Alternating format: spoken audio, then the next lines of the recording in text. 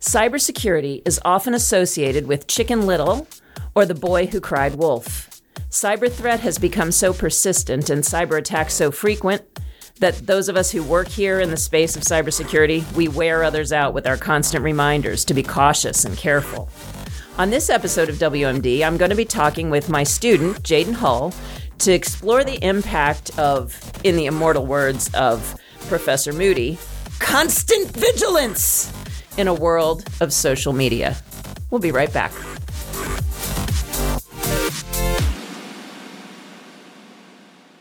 Jaden, welcome to WMD. So why don't you tell our listeners a little bit about yourself? Because you're a graduating senior, I think, right? Yeah, I'll be graduating in the spring. Okay. My name's Jaden Hall.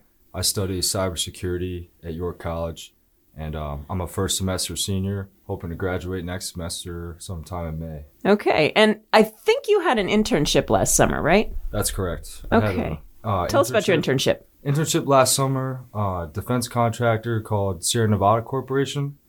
I was a technical intern, mostly working with policy, kind of coordinating with the network administrator and security administrator, kind of ensure that those policies could be in place when I wrote them. Okay. Kind of make sure that we weren't, lying on our policy documents. Okay. So. And so you were working down in the D.C. area?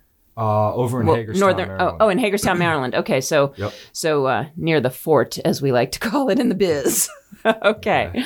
And so developing cybersecurity policy, you got a real eyeful of how policy is necessary but insufficient, as I like to say in the classroom all the time, right? Yes, yeah. Going through those documents, hundreds of pages, it can hurt the head after a while. Indeed, as all policy can. So you got interested in the concept of what we call OPSEC. If we're in the biz, we use the term OPSEC. For people who are not familiar with that term, why don't you explain what OPSEC means? First of all, it's a shortened version of Operations Security. Okay, and that comes out of the military, right? Because I grew up with that for 20 years. So what do we mean when we talk about operational security? So operations security, to me, is safeguarding unclassified information that when leaked, this information could give the adversary your intentions or plans that you have on an operation. And operations security is the measures put in place to kind of mitigate this. Yeah. So when I hear the words OPSEC, I immediately imagine myself walking through the hallways at any one of the number of installations I've been stationed at where the posters say things like "loose lips sink ships." Yeah. But so certainly it include the important thing is that you mentioned unclassified. The thing that many times are highlighted when you're sitting through those briefings is oftentimes they're highlighting it about secure information, classified information. But the unclassified information is equally important. And that's where a lot of people tend to slip up because they think, oh, no big deal because it's unclassified. But unclassified information such as, somebody posting their vacation photos on social media. Right? And so what does that tell us? What can we learn when we see somebody's pictures on social media? Empty house. Right, exactly. Yep.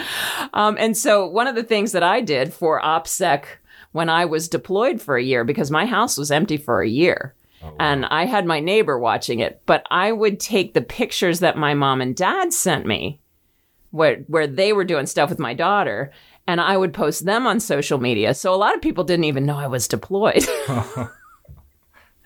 And so that's an example of an OPSEC behavior for people who are unfamiliar with the term and have not heard that. But why did you become interested in OPSEC because you're not just interested in OPSEC as a military concept, right? Right. So what are you interested in OPSEC? How did you become interested in its applications, its wider applications? Over the time I interned at Sierra Nevada Corporation, I got my first real-world taste of OPSEC measures in place in a functioning business environment. And I saw a lot of social media use and other stuff, and I figured that if it happens there, it could happen anywhere else. So I got intrigued with OPSEC fatigue itself, as well as how social media, the use of social media, the relationship between that and OPSEC fatigue. So OPSEC fatigue, is that a word you came up with on your own?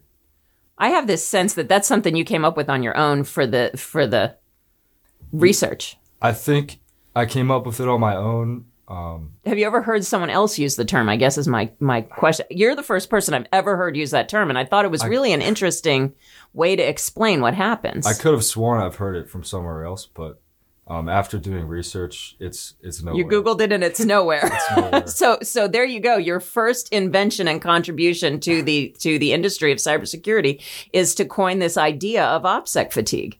That's a big deal. I love to make up words. We make up words all the time.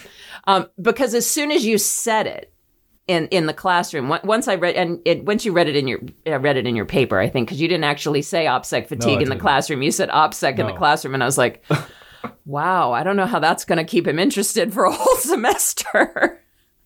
But then when I read your paper and you used this term OPSEC fatigue, I immediately understood because I have experienced that. And for listeners, what the way I would describe Jayden's concept, when I was deployed, they would give us a briefing every 2 weeks because your brain cannot live in a sustained, stressful state. You can't live your life in your amygdala. It is too exhausting, and you get worn out from it. And you're just like, oh my gosh, I just want to quit. And you have to be paying attention. You have to be hypervigilant, especially when you're downrange and you're deployed. And so that's why they give you these briefings every couple of weeks to reset your attention so that you can be constantly vigilant. And so when you said that, I was like, wow, that totally makes sense to me in the paper. So I just love that you made that up on your own, and it's you should be really proud of that. That's really cool. Thank you. I appreciate it. So talk a little more about some of the things you were observing that you tied to that made you recognize this. Well, I observed not just there, but my dad being Does he work in the government? Not in the government. He works for a company, but in his position, dealing with cyber and other employees, being in the field that long kind of does something to your perceived threats and your hypervigilance. Yeah. And so I kind of came up with this hypothesis that social media use, what it's doing to our brains, is going to have a big effect on companies and the military's OPSEC and their maintained OPSEC. And so that's how I coined OPSEC fatigue. Yeah. Well, so you make a good point, because social media platforms, if you think about the way they're engineered for engagement. They're engineered for engagement. And so to share and to reshare and to learn what everyone else is up to and to constantly be exchanging information about where you are, when you are, and what you're doing when you get there. And so that is in direct opposition to the concepts of OPSEC, right? Right. In my research, one of my sources I found was from these neuroscientists. And they basically found that social media, through these 5 things, replicates instinctual human social behavior. And these 5 things, first one is actually posting your original content. Second one is people reacting to your content. So the likes and comments that you get. Third, gives you a dopamine hit. Exactly. Third is seeing others post. Fourth is you liking and commenting their posts. And then the 5th and final is comparing yourself. Right, the social comparison piece. And those 5 things are what kind of... These are the 5 things that have basically broken social cohesion, but it affects your reward system in your brain. Yes, so it does. Yeah. Yeah, and so if you are in a job that's telling you cannot participate in basically what's become a traditional social environment, right? This is a social environment, and your generation has more or less grown up with this because what are you, 21? I'm 21. So yeah, and so not quite. So Facebook really took off somewhere around 2010-ish, maybe 2009, but really, and so you pretty much since the minute you were allowed to have a phone, social media was a thing, and might not have been on Facebook at age 11, but my parents kept me off of it. So I kept my daughter off it for a while, but I let her get on it before she stopped trusting me. Yeah, right. Okay. So I let her have it while she was still young enough to listen to what mom has to say. Mm-hmm. Right. You don't teach your kids not to play in traffic once they're teenagers. You teach them while they're young. And so I let her do it when she was still willing to let me see what was out there and on there. And now if she wants me to see something on social media, she'll like have her thumb on the screen and she'll hold it out of my arm's length and show me stuff so I don't touch anything. God forbid I would inadvertently like something. Right. But yeah, so your generation and you're the rising generation that's coming into the workplace, and social media participation in social media for the vast majority of you. In my experience, most of the cybersecurity students, you tend to be less engaged on social media than your peers.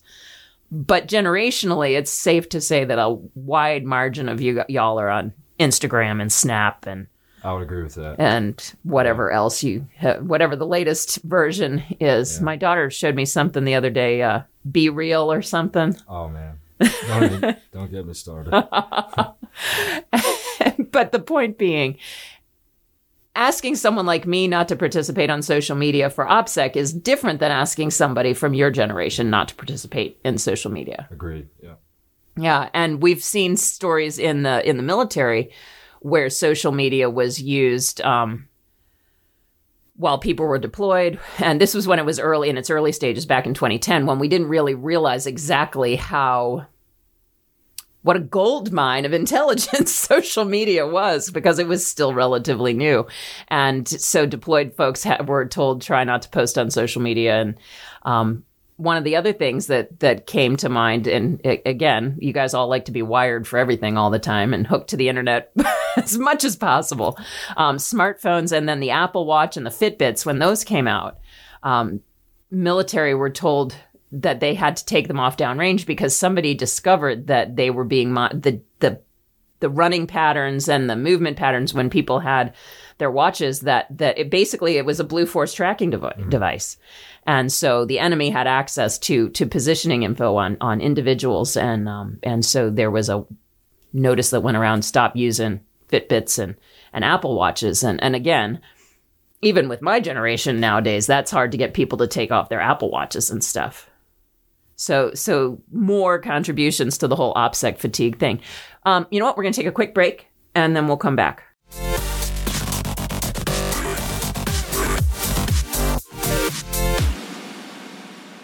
Okay, so we are here talking with my student, Jaden Hull, and we've been talking about this idea of OPSEC fatigue.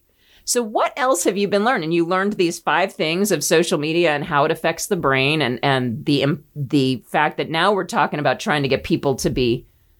You're talking about having to rewire people's brains to get them to stop using social media in order to do OPSEC. Yep. So what else have you learned that's interesting? Well, I can tell you... I guess with OPSEC, the difficulty implementing controls to try and keep OPSEC maintained. Uh-huh. So as you implement these controls and kind of make it harder for users to do their job, they actually tend to want to break the rules more. Uh-huh. So it's kind of this balancing act between giving some leeway while keeping, your operation secure. I think you would have enjoyed the cyber insecurity class that we're teaching this semester, because we've been talking a lot about intentional non-compliance with cybersecurity. Right. I mean, unintentional compliance, you can kind of try to raise awareness and you can train people, but intentional non-compliance, that's what you just hit on. Right.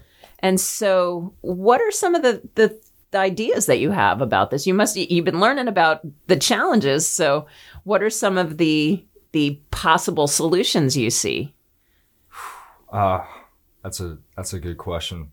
So it's something I probably couldn't answer. No, well, let's. What would you tell your class, your colleagues here at the college, your classmates here at the college? I mean, I would say my colleagues and myself probably know what controls to put in place based on our education here. Right. Certainly the ones in the cybersecurity management program. Exactly. But I would say that... Let's go a little wider into the larger college population. Well, the pushback from people from other disciplines would be heavy if we would just say, no, you can't do this, you can't do that, you can't do that. Right. So, I mean, for myself, I'd say the best thing you could do is talk to people from other disciplines, see what they're okay with, what they do, stuff like that, and work with them. You know, don't just be a control Nazi. You know, right?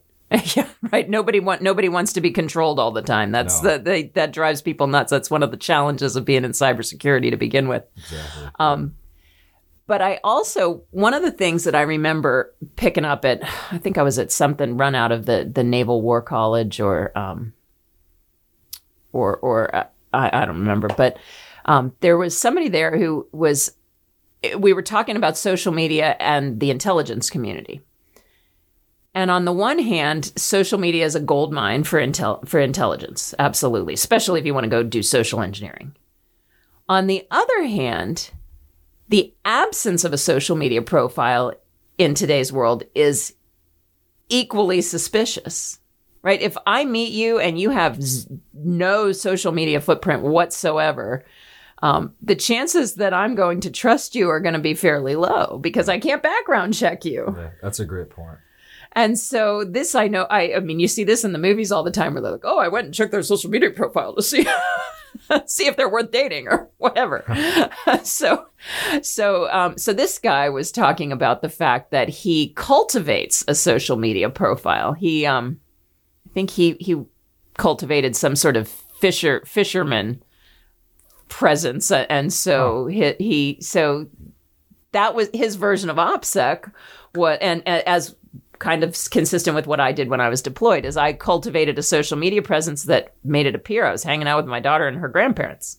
While maintaining a social media presence. Yeah. Oh, I never thought of it that way. And so here's an interesting twist. Could you use social media to create an OPSEC behavior? And the answer is you can. Yeah.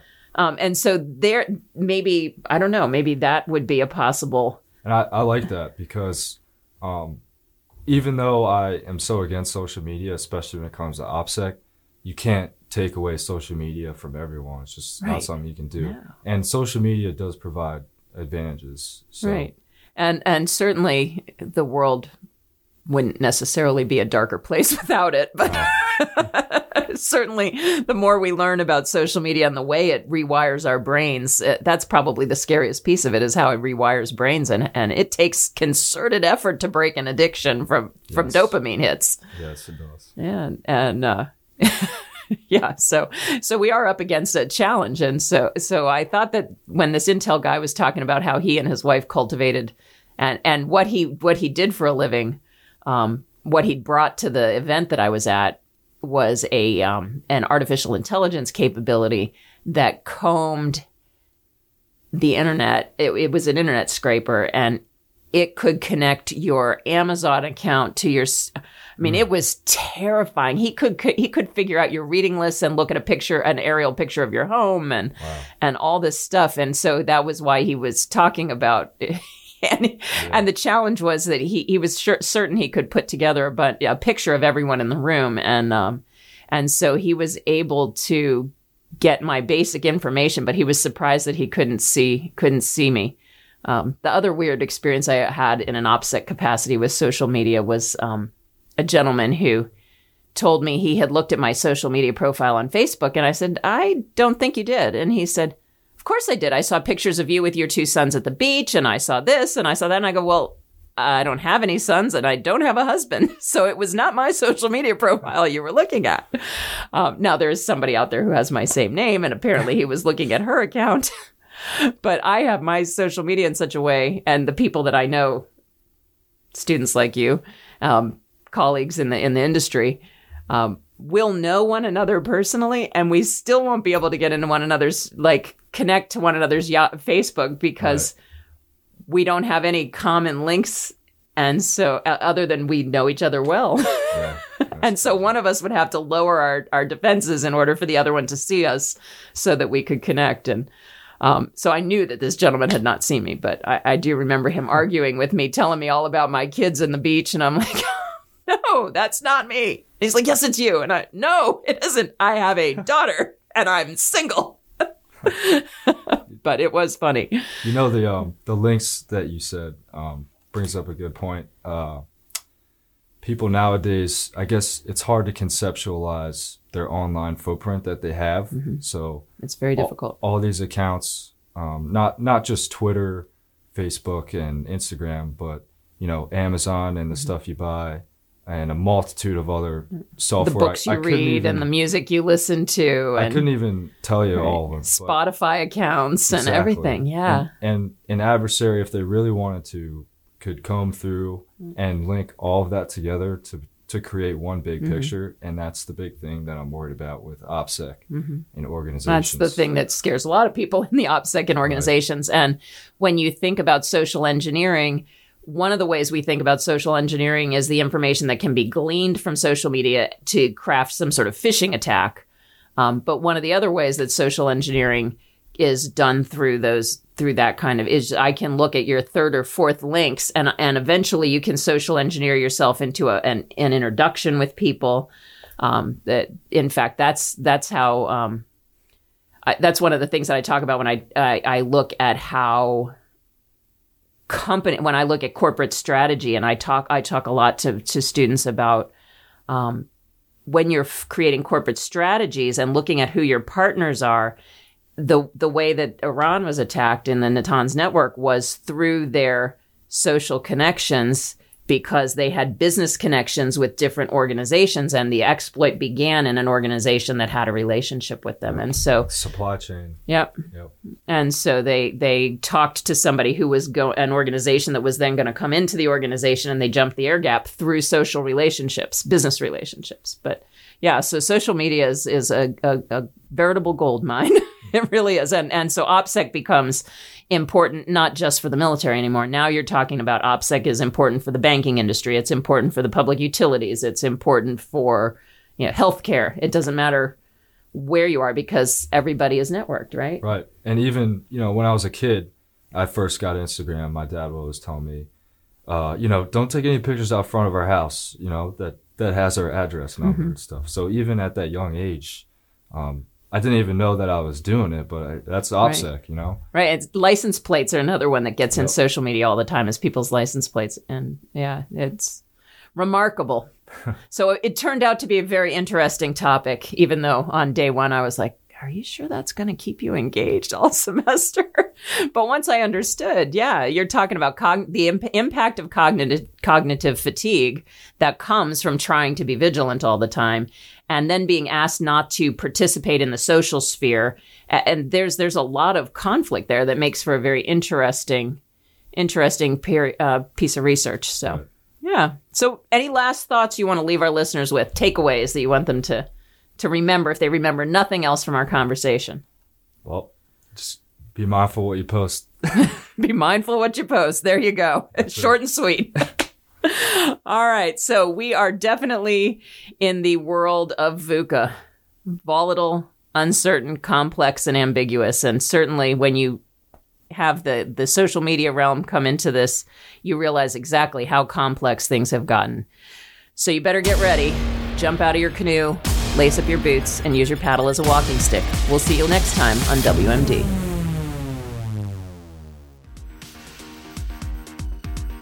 Thank you for listening to WMD, Weapons of Mass Disruption podcast. This podcast is produced by Dr. Tamara Schwartz and edited by me, Chris Perez. All rights reserved to Dr. Tamara Schwartz, and you may access this podcast free of charge on any of your preferred platforms or by visiting us at lamrai.com. That is LLAMRAI.com.